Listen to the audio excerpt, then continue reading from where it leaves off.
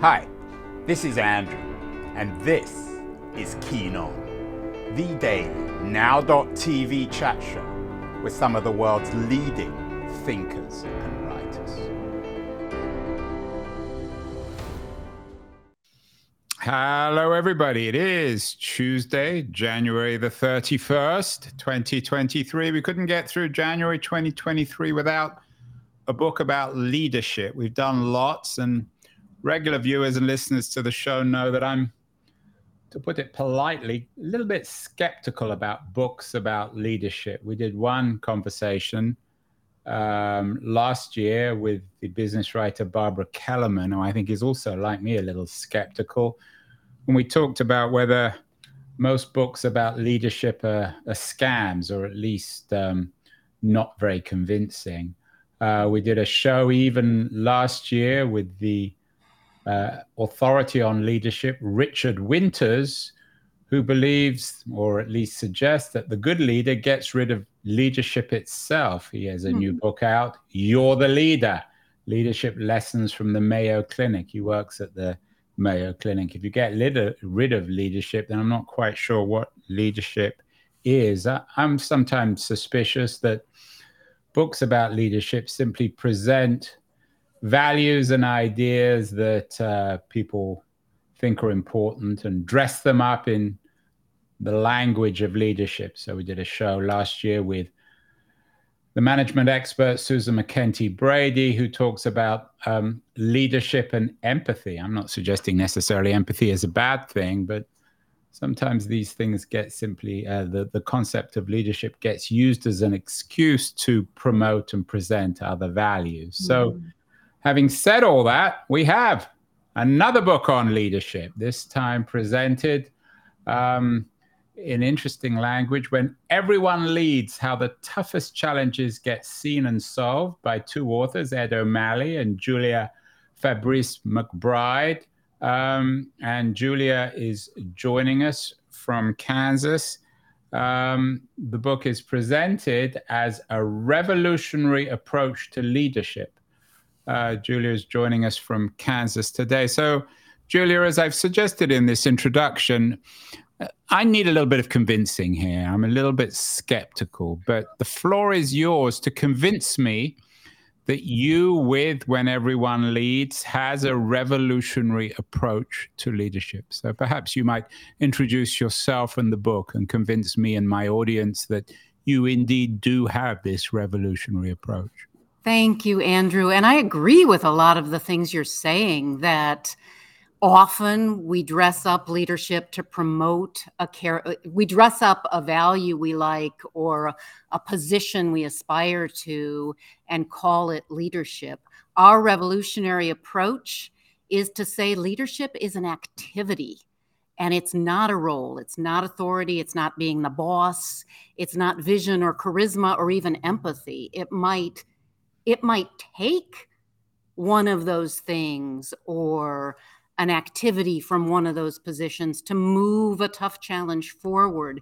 But leadership is really the activity of mobilizing people to make progress on what matters most. And when we think about it that way, anyone can do it. And if we're going to solve tough challenges and reach big aspirations in 21st century communities and companies, we need everyone leading.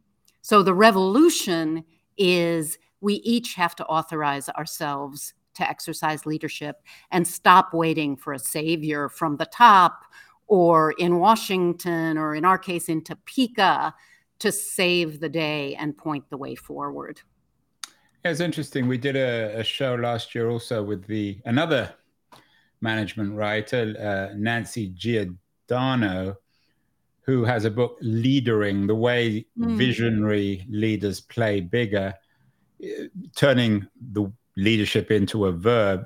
That's what you seem to be suggesting. It's an activity. Yeah, it's an activity. It's a practice. It is a verb. And when you talk about it as a verb, then that suddenly means anyone can do it and everyone can get better at it. And but why? I mean, on these, I take your point, and it is interesting, and I'm willing to convince. I'm open to being convinced, but yeah, Isn't this just a semantic issue? You can call it a verb, an adverb, a noun. It doesn't really matter. It's still a hard thing to do. No, it is. It's hard and it's rare because it's risky. Because once you say, yeah, I have a part of this mess, whether the mess is a company that isn't able to attract and retain a diverse workforce, or a community that has a homelessness problem, for instance.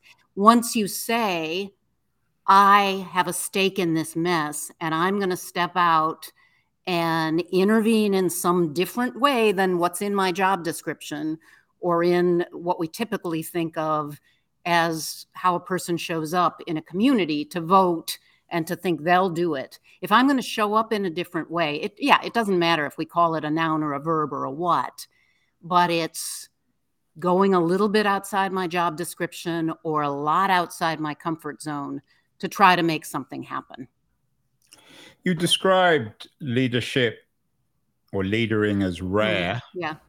Does that mean, to borrow some language from the Bible, many are called, but few are chosen? Everyone thinks they can lead, but most people can't. I think it's more many are called, but few hear it.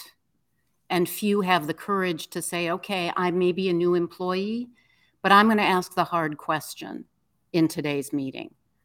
Or I may be a volunteer in a small community that seems to be dying, but I'm gonna start talking about what this community can look like in 3 years. So many are called, but few take the risk to say, I'm going for this. I care enough to do something different.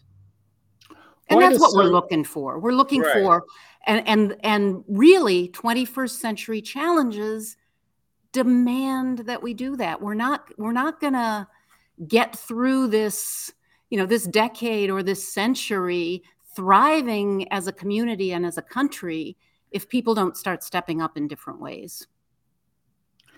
You're talking to me, Julia, from Wichita, Kansas. You're in the heart of America, symbolically and geographically. Is this a broader crisis in America? There is an absence of leadership at the political, the corporate, the personal level. Yeah, and I think, and it's really, yes, it is. It's a crisis and it's an opportunity because we've gotten to the point where people we appoint and elect to positions cannot solve the problems we're facing on their own. So it's an opportunity for people to self-authorize, to say, I'm going to step up, I'm going to make a difference, I'm going to keep trying things. And I mean, take homelessness, for example.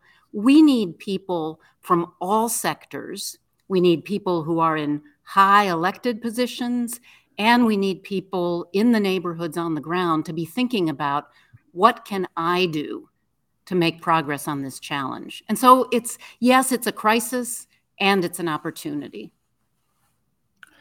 It all sounds good, Julia, but I don't know what your homelessness crisis is in Wichita, Kansas. Yeah. Here, where I am in San Francisco, it's a huge problem. I know. You only have to go out on the streets to see this crisis of homelessness. San Francisco's full of some of the supposedly the smartest, the wealthiest, the most powerful people in the country, but no one seems to be able to address it. So using the example you threw up of homelessness, give me some examples of how ordinary people can indeed lead. I think what I want to, maybe I'll get to examples, but I think what I want to address first is we don't solve that problem because not enough people are willing to take the losses to their own. I mean, take the losses of saying, yes, I care about this more than I care about my own evening at home. So I think it's going to take more people saying, okay, let's get together. And let's get together with people who think very differently about this challenge. So it's going to take people like, I'm going to have to get off my grandstand about how I think we solve it. And I'm going to have to get into rooms with people who see the challenge differently, and including people who may be homeless themselves, and including people like elected officials who maybe would rather talk about something else than the community's homelessness problem.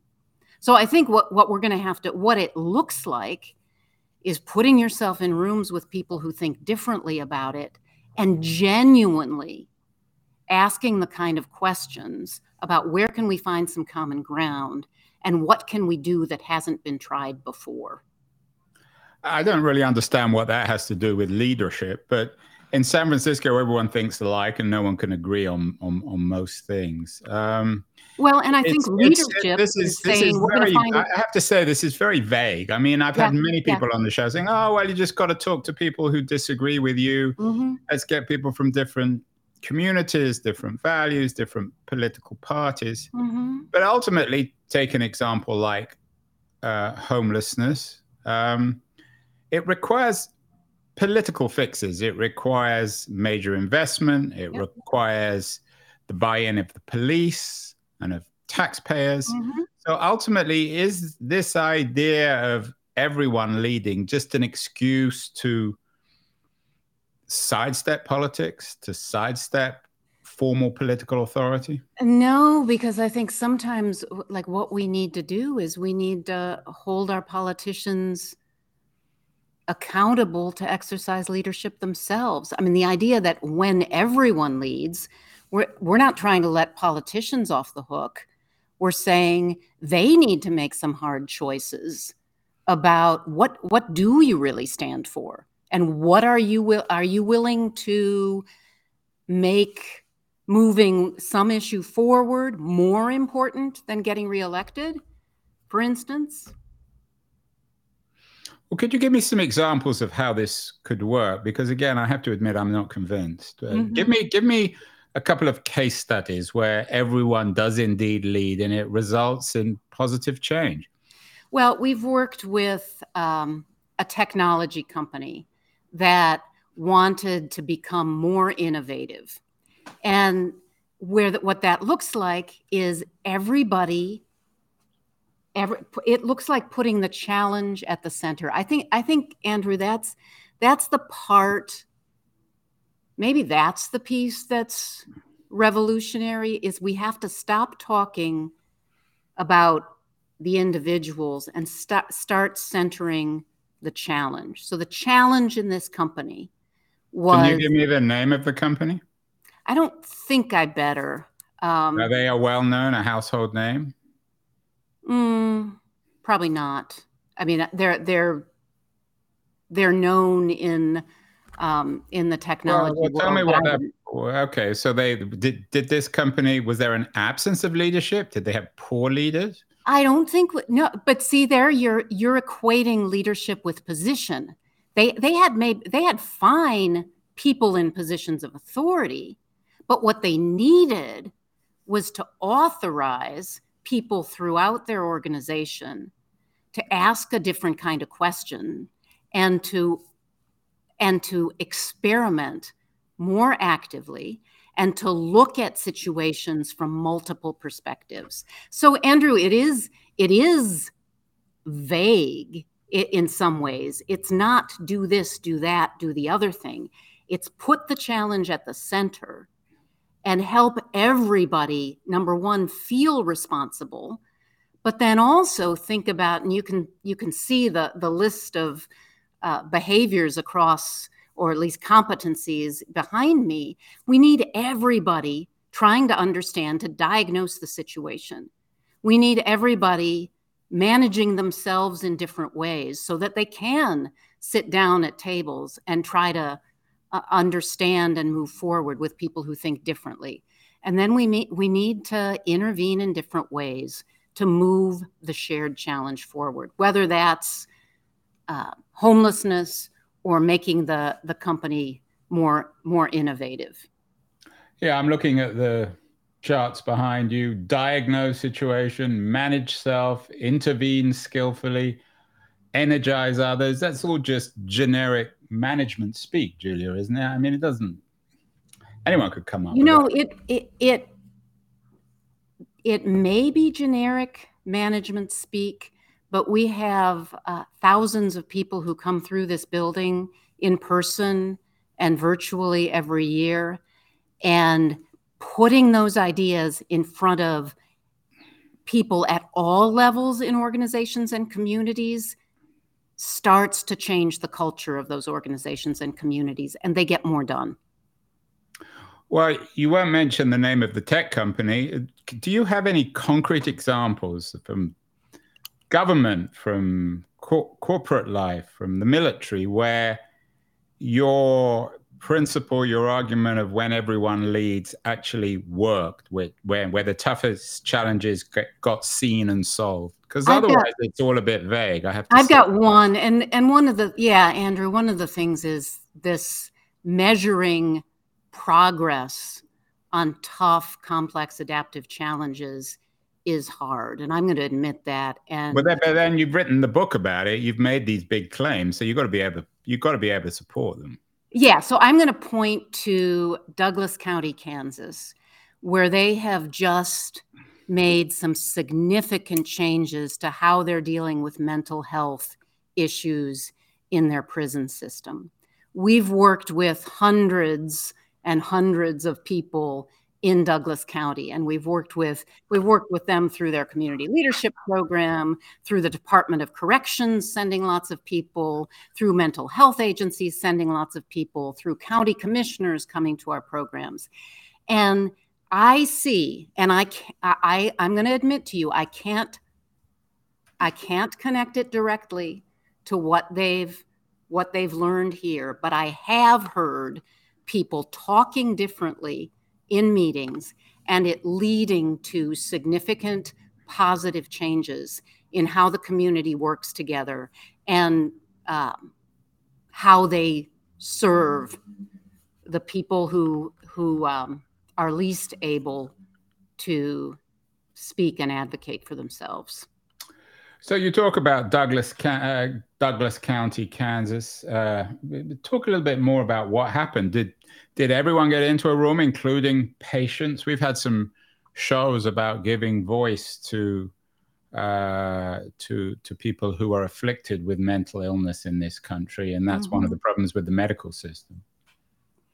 And I mean, what I can tell you is these were conversations over years, and they were many conversations in many different rooms. No, it wasn't just one conversation, but it's a way of holding to purpose and saying, we need to do a better job of providing mental health services in our prisons and elsewhere in our community, and people holding to purpose and cross-partisan and cross-agency, all that, keeping an eye on purpose and trying to move something forward that seemed impossible years ago. So has this actually resulted in changes? I mean, what are the metrics on this? Oh man, you're asking. This may be. I'm not a good metrics person. I have to admit that. What I know is that it has resulted in changes to how they do business, and we'll see the metrics down the road. And how does this actually play out could it play out in political life? So if you take the example from Douglas County, Kansas, how would it play out on a national level? There's a lot of pessimism about leadership in the country, especially from Washington, D.C. How might this play out at a federal level? Well, I think how this plays out is people name tough challenges and they don't let up on them. And we engage people from, how does this, and it's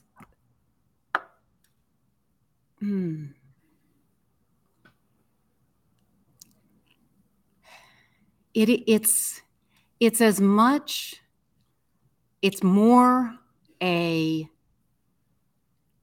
mindset about who is allowed to exercise leadership and set vision, and how we go about it,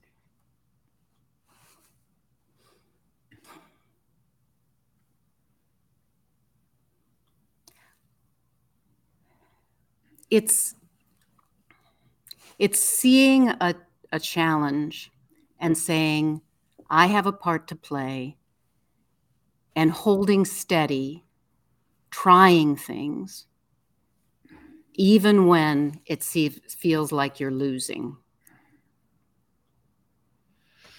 Yeah, I want to believe you, Julia. I mean, I know. I'm not. I mean, I am a naturally skeptical person, as regular viewers know. But I've given you a chance. It's just not convincing. Where should we? So for someone like myself, obviously, we need to read the book. When everyone leads, the toughest challenges get seen and solved. What else can we do in our day-to-day lives? Should we begin in the family with relationships at the local level? Should we start attending council or local state events? Should we speak up in our companies and our corporations? Should we challenge our leaders? Should we claim that everyone should have a voice? Where do we begin this? I think the place you begin is you say, and let me ask you, Andrew, what do you care about enough, either in your family, in your company, or out in the community? What do you care about enough to say, I'm going to do something different to try to reach this aspiration? But again, that's... What do you care about enough? But that's rather vague. I mean, it is vague, but it's like I think that's where you got to start. You got to start, what concerns me and what do I care about enough to do something different? Because the part that's not vague to me is leadership is available to anyone, anytime. And it starts with identifying, what do I care about enough to do something different? And is this open to everyone? Say there's a dysfunctional family. Should children lead? Do parents lead? What would a child do to... I would say to my 15-year-old, if there's something if my 15-year-old wants something to be different in our family, he should say what that is, and he should start asking me questions about it. So that's what I would do. If I wanted, I would start saying, I care enough about this, and start asking other people what they think about it. It requires a sympathetic audience. Some people might be fearful of their parents. A 15-year-old expressing themselves, parents might take that as a criticism of their own leadership as parents. Well, certainly within corporations, a lot of people are fearful of talking up because it's seen as a challenge to the authority of their superiors or the leaders. How would you respond to people who say, well, I'm not going to speak up because I'll be punished for it?